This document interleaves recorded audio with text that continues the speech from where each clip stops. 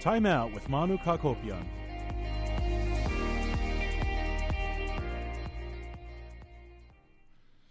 And welcome back to another episode of Time Out with Manu Kakopyan.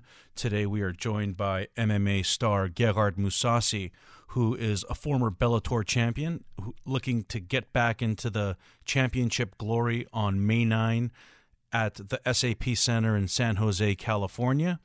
Gegard will be fighting Douglas Lima in a 5-round fight as the co-main event that will air on DAZN and the Paramount Network. And Gegard is looking to further stamp his legacy in MMA. He is a champion in 4 different promotions, including the likes of Strikeforce and Dream. He carries a record of 46 wins, 7 losses, 2 draws, and the 34-year-old is still going at it. And Gegard, thank you very much for joining the show. Thank you, sir. Thanks for having me. Absolutely. Talk to me about this fight that is going to come up with Douglas Lima. How important is this fight for you and your legacy? Because I know you've been a champion in multiple promotions, but why is this fight going to be important for your legacy? Well, I lost my belt. I wanted to fight Lovato again, but he's medically not cleared again. So it's, I think, end of the road for him. So this is the way to get my title back. I wish it was Lovato, but Douglas Lima is a big name. So it's all about getting my belt back. Right. And, I have to ask you, you have 55 fights in your career, but you're only 34. How do you mix so many fights in such a short amount of space in your career? Not a lot of fighters have that kind of activity these days. Well, I took every fight I could. It was a little bit different back then. And I needed the experience, so I took every fight I could. Maybe sometimes I took fights that I shouldn't have, but, when you need money, you fight. Well, you don't need money, but let's say some guys make a lot more money. They can pick and choose. You know what I mean? So for me, it was just get any fight I could. Right, and that led to a decorated career that has led you to become champion in several promotions, including Strikeforce, Dream, Cage Warriors, and of course Bellator. And you've obviously fought in the UFC as well too. How would you describe your journey in MMA? What led you to actually becoming a fighter? Well, growing up younger, I watched Mike Tyson, those guys, and I felt like being a boxer at that time would get me higher in life. I would see places, I would go places. So that was a way out, let's say. Right. And what was life like for you growing up? Because you grew up in Holland, correct? Yes. Yeah. From age of 8, we moved to Holland from Iran, and life was okay, normal. Just grew up with my family. Nothing. We didn't have it large, let's say, but we didn't come short on anything. That I have to thank to my parents. Yeah, and I'm actually not sure. Do you have more championships or do you speak more languages? Which one is more? I speak 4 languages, yeah. Which ones are they? None of them are really good. Armenian, Persian, Dutch, and English. But none of them 100% correct, Well, the most important thing is you speak it, you understand it, and most importantly, you speak fighting, and you let your hands do the talking. What has this journey been like for you now with Bellator? I know you just signed a multi-year deal that is going to further propel your career. How are you further looking to stamp your legacy in the sport? Well, this is probably going to be really the last contract. Once I'm finished, I'm really finished. It just get the belt back, maybe light heavyweight, something special. Maybe they're going to do a tournament middleweight, just finish up with some big things. Of course, win all my fights, and maybe a super fight or whatever. This is actually a good super fight. Darius Lima is the champion welterweight. We're gonna fight for the middleweight. So do some great things before I go, and that's it. Yeah. And again, we are joined by Gegard Mousasi, who's going to be fighting Saturday, May 9th at the SAP Center in San Jose, California. He is going to be the co-main event to the Ryan Bader Vadim Nemkov fight, and of course he's fighting Douglas Lima. And Gegard, this is your career is now in Bellator, but you had a stint at the UFC as well too. And like many fighters who have come to Bellator, you had your run-ins with management there at the UFC as well too. Why essentially didn't it work out for you in that promotion? Well, it was working out. They treated me well. I didn't come short on anything, but it was just more. The thing was, the one of the things was the payment. They didn't want to pay me what I was worth. Secondly, they were making my road to the title very difficult. Let's say it's sometimes popularity contest. Sometimes guy loses 2-3 times, he gets still a title shot. You know what I mean? At that time, Dan Henderson got the title shot, and he was 4-1 in his last 5 fights, something like that. So he got the title shot. George St. Pierre came back, and then he fought for the belt. And was a welterweight. Let's say he didn't fight for 3 years, So it was a little bit, and I wasn't the most popular guy there. So I was getting there, but, I wasn't going to roll the dice, Bellator was safe. Scott Coker, I consider a friend. I have a great relationship with him. And I felt they delivered. That was the difference. But I have no complaints about the UFC, to be honest. For me, they didn't mistreat me or do something. They treated me well, but it was just Bellator was better for me. Right, and you mentioned you might not have been the most popular guy, but you're the most popular guy in my book because you tell it like you see it. You tell it like you see it. You're one of the more straight shooting fighters out there. There's a lot of times when athletes, they could, dance around the answer. You're very straightforward. You tell it like it is. You make sure there is no miscommunication. And, I think you've gained a lot of respect from fans, which kind of gives you that international appeal too. And, now you're at Bellator. You're 4-1 in the promotion there.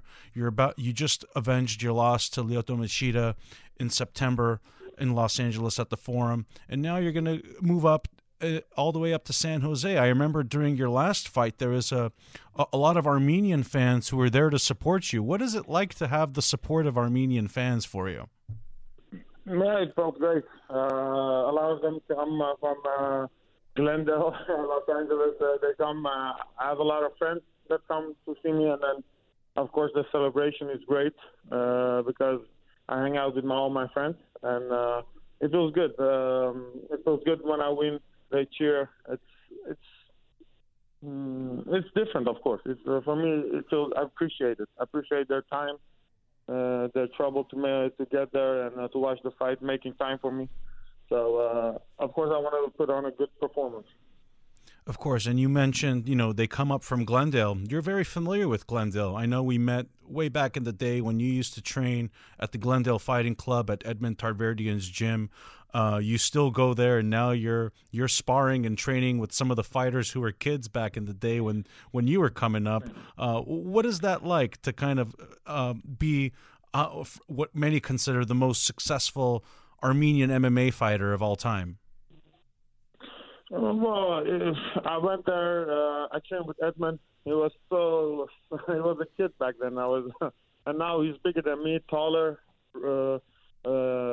much heavier. He looks like heavier. Also, great kid. He's gonna be the future. And so when I see that, I feel like, okay, now I'm at the end of my career. You know what I mean? So there's stages. Now I'm on the way out. Let's say I still have good years. I'm not, but I want to go on top. I don't want to go win, lose. You know what I mean? So it's, whatever it is the end. I'm 34. I could go 2-3 more years, something like that. But then that's it.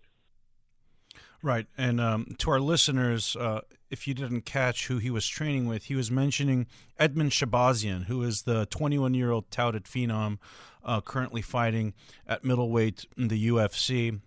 He fights April 11 against Derek Brunson. But of course, Gerard, you have your huge fight coming up May 9th in San Jose. How has this training camp been different for you? Because, correct me if I'm wrong, you train at home, correct? Yeah. The barn is a gym. I just finished training, but I do train other places too. I get everywhere I need, like say wrestling, I go to Amsterdam. MMA, I do here. I do my strength and conditioning somewhere else. And then I mix it all together at my gym. And with training so far, I've been training almost for 1 month, 1.5 months. Not heavy, but every day or once. So from next week, the training camp is really going to start. And then so far, I feel good. I'm a little bit heavy. I need to lose weight. McDonald's has been good to me, and, but not so good, you know. Right. And how would you describe your, I guess, commitment to training? I mean, 53 fights, been at it for almost 2 decades now. Do you feel that do you get tired at all of just going through this process? Yeah, of course. At this moment, I know I don't feel like going into training camp, but once I go in it, I know I'm going to do it if I like it or not. But now I'm older a little bit, so I'm trying to not burn myself out mentally, physically also. So I'm trying to give a little bit more rest than I used to. And more importantly, I feel like mentally I need to be not overdoing it, because sometimes you give too much in the gym, you don't have it in the fight. So I'm trying to balance it. So, but you know, so many years, so much experience. I know I'm going to be there 9 May ready. Mm-hmm. And you talk about that mental. I mean, for anyone who hasn't seen you fight, if there's one way I can describe it, I haven't seen anyone as calm, cool, collected, calculated, and just ready to strike and pounce on an opponent as you do. I mean, your body language in a fight almost looks like you're not even interested in fighting. And then you just go in there and totally as soon as you find your opening, your attitude changes. Take me through that process of once you're in the cage. What is that like once you find that moment to strike, you pounce? Yeah, it was, a lot of times I had that attitude. I don't feel like fighting. You know, with some guys I got away, and some guys with that attitude I lost because I was lazy. I wasn't feeling fighting. You know, but the times that, you know, my own experience, the time that I showed up and I was ready, I wanted to go for it 100%. I always won. You know, it's a lot of things with me. Fighting I can do. It's a lot of times how I go mentally in the cage that makes the decision. Of course, also the opponent. Not like everything depends on me. But the times that I went in mentally, not with that attitude, I don't feel like fighting.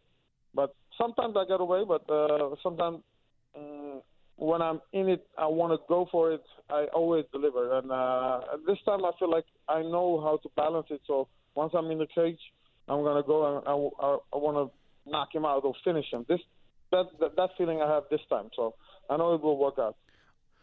And obviously we're talking about your demeanor and what it looks like on television or for those watching in person. What is your demeanor like outside of fighting? You're in social situations. Gerard the friend, Gerard the brother, Gerard the son. Does your character and personality match the one that's in the cage, or are you a completely different person outside of it?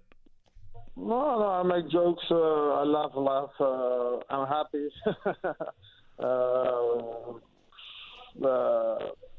Busy sometimes quiet, but usually joking around. So it's not like I'm not the same guy when I step in the cage, I'd say.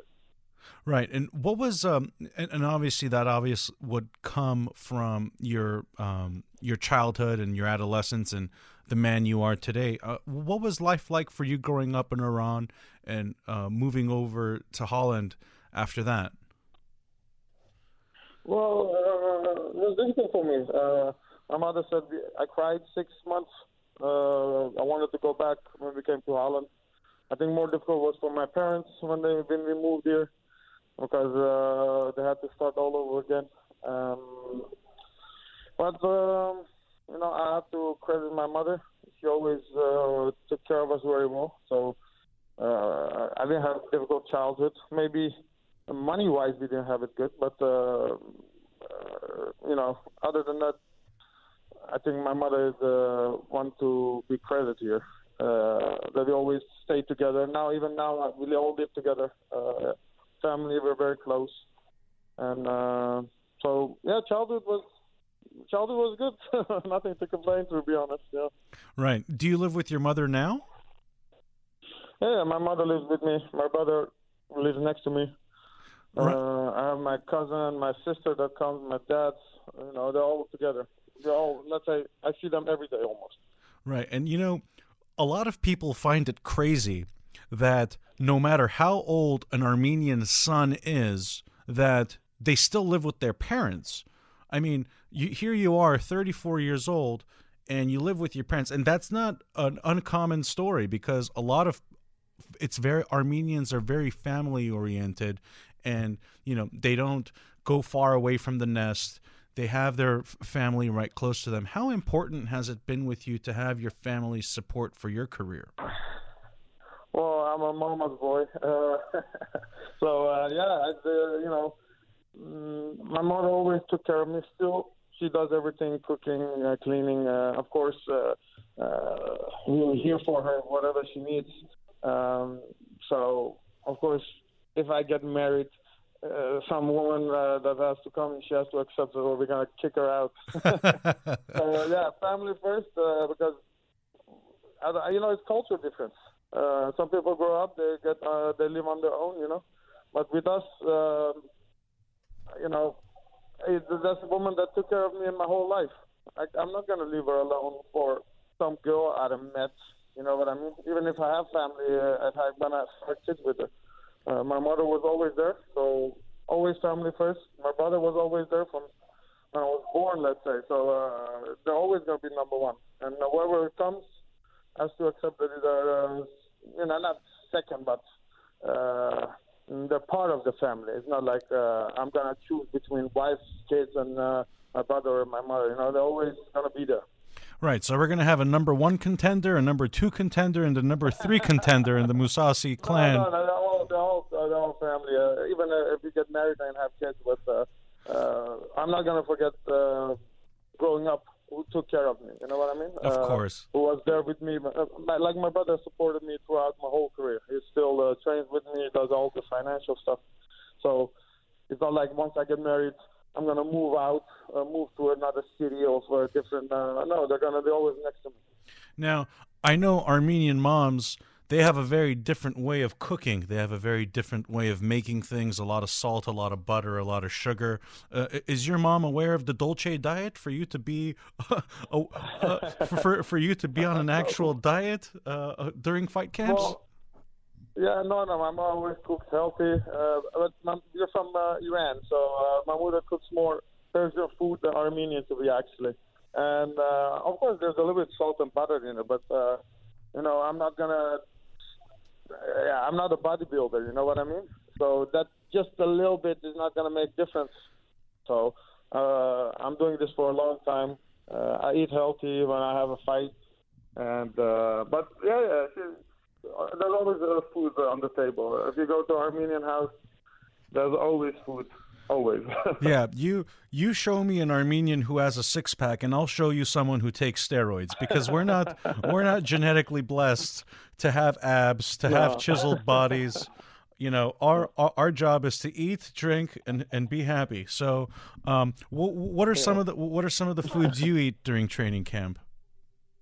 Well, there's a lot of chicken, fish, eggs, and then nuts, whatever, rice, vegetable. That's usually a lot of times the basic potato, whatever it is, I need carbs, protein, and, fruits. So it's nothing crazy. I don't diet very crazy. I just eat healthy, and I usually mix whatever. If I eat chicken, let's say one day, the next day I'm going to try to eat fish, Once a week I try to eat meat. It's not a very strict diet. I don't like that. And if you want to have a long career and you want to do this weight cut for 20 years or whatever, you have to have a diet that you can always maintain. And for me, it's worked out. It's not like if I diet very strictly, suddenly I'm going to be a better fighter. It's not like that. So right. I'm doing everything the normal way, and so far so good. Yeah. Well, you went through that entire meal plan. You forgot to mention the McDonald's you mentioned earlier in our conversation. No. Yeah. When I don't fight, sometimes I go to McDonald's. But McDonald's, you eat, and then 5 minutes later, you're hungry again. Yeah, it's absolutely. Not really food, Yeah, that's like me and sushi. Now, what's your go-to meal after a big fight, after you win? What did you have for dinner after the Machida fight? Do you remember? Well, usually I go eat sushi right after the weigh-ins because the fish has a little bit fat, and the rice and there's salt. The fish makes it that your body takes, it's a little bit fat, so your body can take the carbs a little bit slower. And, of course, a little bit salty, you're going to hold a little bit water more. And that's the first thing I'm going to eat. Also, like with bananas and then peanut butter. I mix it, peanut butter with bananas. Still the same, carbs, fast sugars, and then the fat makes it that you take it slowly. Right. And all this food actually has made me very hungry. So let's take a quick break. Let's go have a snack. Let's have a snack. We'll come back and we'll talk about your illustrious career that you've built to this date. So let's take a break and we'll be right back after this. You're listening to Time Out with Manu Kakopyan.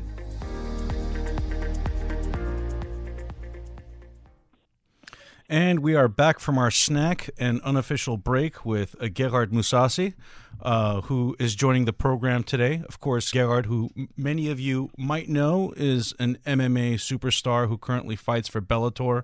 He has a fight coming up on May 9 at the SAP Center in San Jose. He will co-headline an event with Ryan Bader. And Gerard, you've had such a illustrious career, like we mentioned earlier, so many championships and so many different promotions. You're a household name for the hardcore MMA fans and the casuals alike. But, throughout your decorated career, what would you say is the hallmark and landmark win that you still consider your best? Well, I think the first belt I won, I was the happiest cage warrior. Even it means the less of all of the belts that I got, I was the most happiest. And then Bellator belt was also like one of the accomplishments, going for the title for so long and eventually getting there. So I think those two title fights made me most happiest, let's say. Right, and obviously you've had a few losses yourself. What's the one fight that you'd like to have back?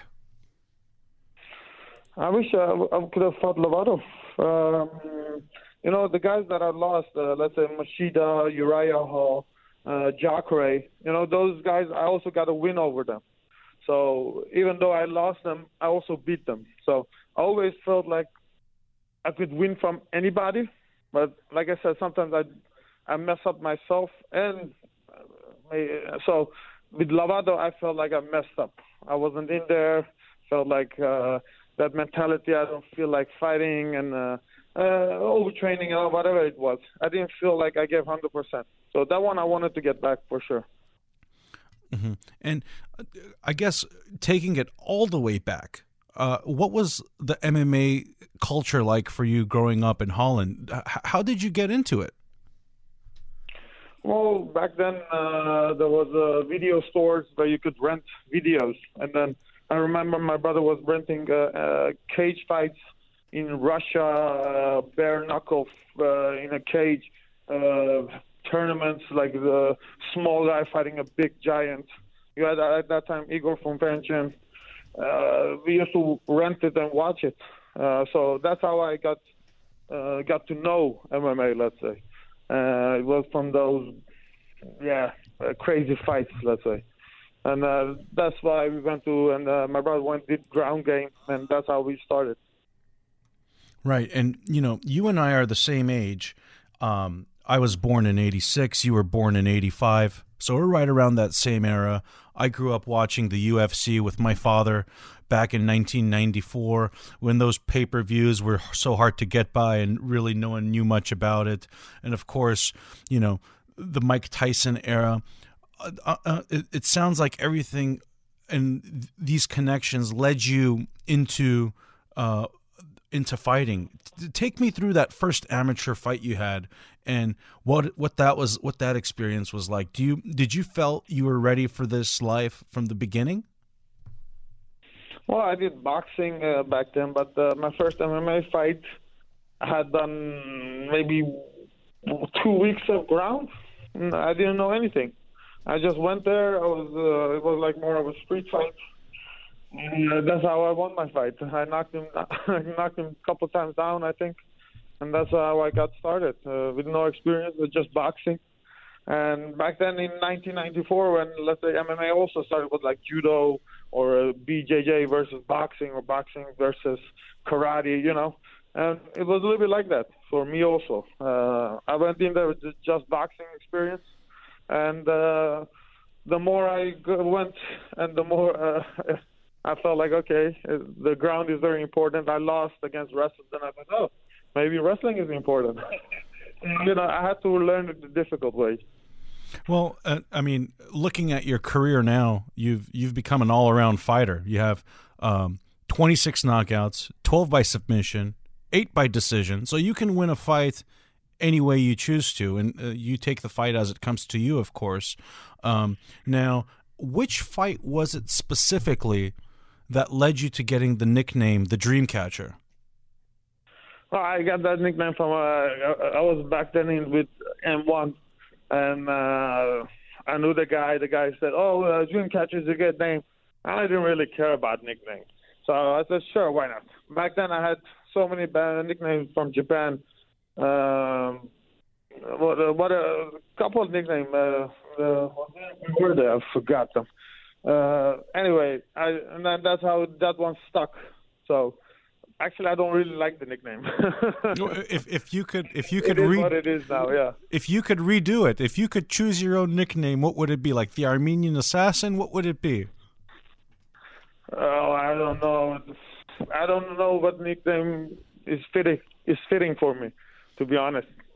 You give me a couple days. I'll text you a couple suggestions. Maybe if McDonald's sponsor me, we can put that one in it. Well, Gerard Big Mac Mousasi. What about that one? Yeah, why not? The Big Mac. it has a nice ring to it.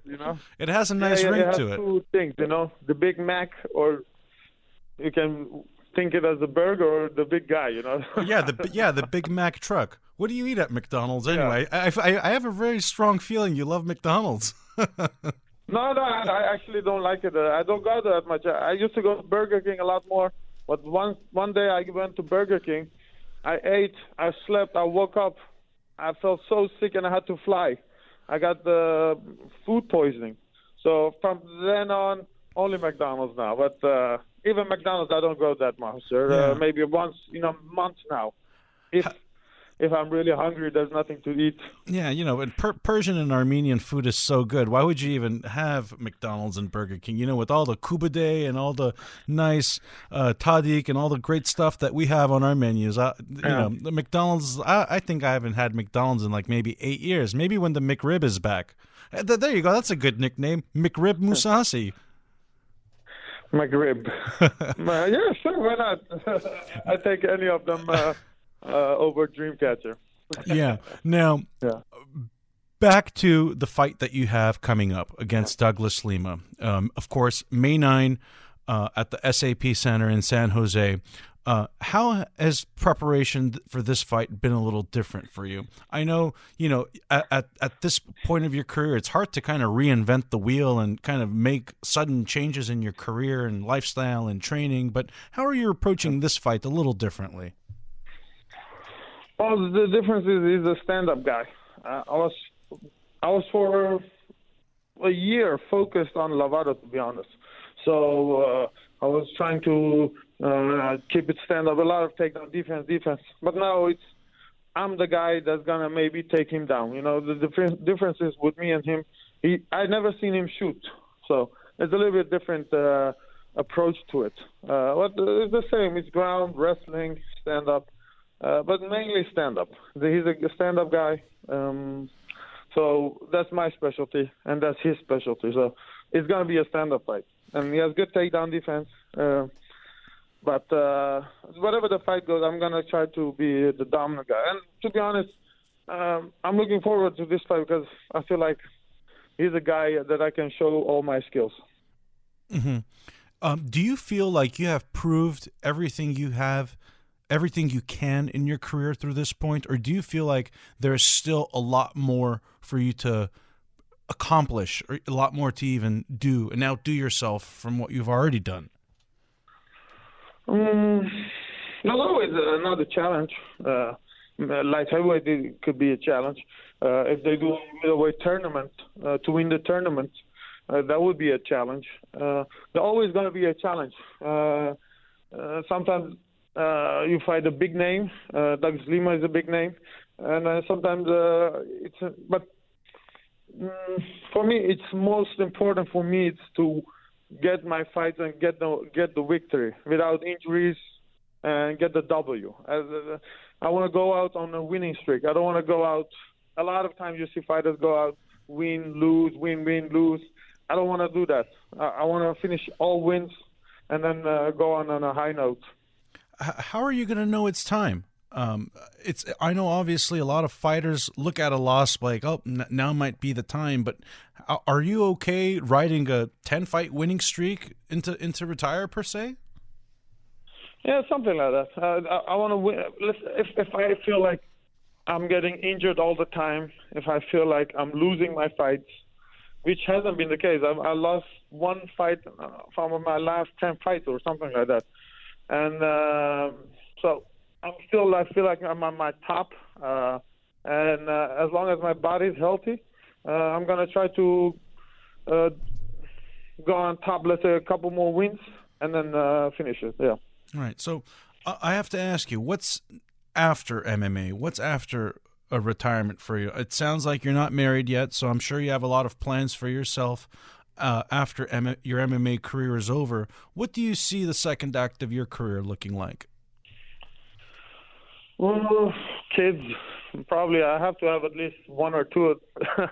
So that's I'm going to be full-time daddy maybe. And then I wanted to do some charity work with children, have my own charity to keep me busy and do something back, give something back. I feel like I'm fortunate to be in this place where I am now, and then I can focus on that and maybe kids and family, and maybe help coach a little bit. Maybe if there's a prospect that I can help with my knowledge. So those are the things that I'm gonna maybe focus on. Yeah, and enjoying life, to be honest. No more dieting, no more sleeping bad, no more sore from all the training. Well, yeah, also enjoy life a little bit. Well, you have to be careful, like we talked about, those Armenian genes. I'm sure you've seen the Armenian dads with their stomachs as big as basketballs. You have to be careful, Gerhard. Yeah, I have to keep up the tradition, so the belly is going to come, for sure. Yeah.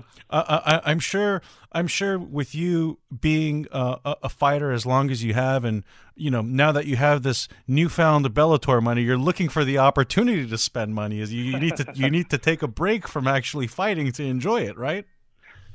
For sure, but, I had injuries, but I was out for 6 months. So I feel healthy now, and I feel like, okay, now I'm healthy. I'm going to do 3 fights this year. So I want to fight as much as possible as long as my body, I'm not injured. you have to take the fights that you can, because sometimes you have an injury, you're out for 6 months, you're out for a year maybe even, and then then even if you like to fight, you can't. So I'm trying to make the most out of it. Right, and what's one of the most lavish purchases you've made after getting that big fight check that you kind of like, oh, maybe I shouldn't have done that? I mean, really, my brother is the financial guy. He keeps me on a tight leash. I bought a car after a fight, or I bought a watch, something, nothing crazy. All the big purchases always were houses. After every fight, I bought a house investment. And then nothing crazy, to be honest, always lived under my living standard, let's say. I never went over it. Yeah, very, very well said. It sounds like we can have the Gegard Mousasi Monopoly version pretty much coming up pretty soon with all the property in Holland, I'm assuming. Yeah, I mean, we're still trying to buy, but it's more difficult now because no one sells. They sell is like a big prize, but I'm set. So that's not the thing that I'm fighting for, to be honest. Right. It's always nice to have a little bit more, but it is what it is. I'm satisfied. Like I said, I don't have big expenses. I don't have 10, 30 watches. I have maybe one car. I don't have 3-4 cars. What are you driving? I don't have crazy hobbies. A BMW M5. Oh, see, you are Armenian, Gegard. I knew it. All Armenians, BMW or Mercedes. It comes along with the birth certificate. You get birth, you get baptized, you get a BMW, and not necessarily in that order. And you get Adidas clothing. Armenians love Adidas. I don't know what it is, but they love Adidas. Do you have black clothes. Do you have the Adidas tracksuit? No. I'm trying to stay away of that stereotype. That I don't do, but the belly for sure is gonna come. Right. What stereotype do you think you fit from an Armenian standpoint? Because I know you were born in Iran, you live in Holland, so not a lot of people in the United States maybe have had a chance to see you in person, unless they've had a chance to come to the fights in Los Angeles. How would you describe you as the person, the Armenian man? Food, family orientated, always with friends, drinking sometimes. But, food, I guess, and family, I guess, yeah. Right. Are you going to train in Glendale for this fight? Oh, no. I went there last month, I believe. I trained there one time with Edmund. I trained at Gorkors. I trained at Karen's gym. I went to some friends, visited there, trained a little bit, but maybe another time. I would love to train with Edmund a lot more, especially if he fights for the belt. If I could help him with my experience, I would love to have to do that. Mm-hmm.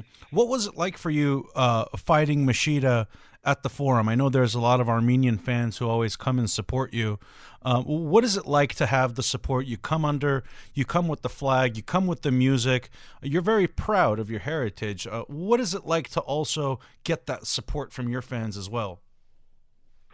It's always great. Always when they come, I come up with the music, Armenian music. I have the flag. I feel like if I win, they get happy, and they're happy if I do well. So the feeling is mutual. So you want to do well. Your countrymen, they always have. Even in social media, it's always Armenian that support me. So I feel like a victory for me is victory for them, because they're happy for me to win, and I'm happy to win for them. So it's the same mutual feeling, let's say. Mm-hmm. And you will go down as one of the greatest Armenian fighters of all time. I have to ask you, for your Mount Rushmore of Armenian fighters, it could be MMA and boxing, who would you consider the top 4 Armenian boxers and MMA fighters of all time? And feel free to include you in that list as well, too. I think Edmund is going to be there in the future. Caro, Garo Parisian? Arthur Abraham. Yes, at that time he was at the best. Vic Datinian. But you have the wrestlers, Migran and Arthur. They're Olympic champions. So right. Those are fighters too. So I think those guys are the most known guys. Giorgio Petrosian, he's Armenian too. I feel like he's the number one, also one of the guys. In kickboxing, he is the pound for pound. And he's Armenian. So, yeah, Armenia have good fighters, to be honest. For such a small country, we're kickboxing, boxing, wrestling, MMA. So I think Armenians are doing well for such a small population. Gerhard, I can't thank you enough for taking the time out of your busy training camp and really talking about the process, the journey that you've had in your career, and still a lot of unfinished business for you. I'm glad to hear that you're not closing the door on your career anytime soon, and really still building on your legacy. And that journey continues, of course, May 9 at the SAP Center in San Jose, where you'll fight Douglas Lima for another title shot in Bellator. So good luck to you, and enjoy. Have a safe training camp, injury free, and looking forward to seeing you in the cage on May 9. Thank you, my friend. Thanks for having me. I appreciate it. Absolutely. You have a good one.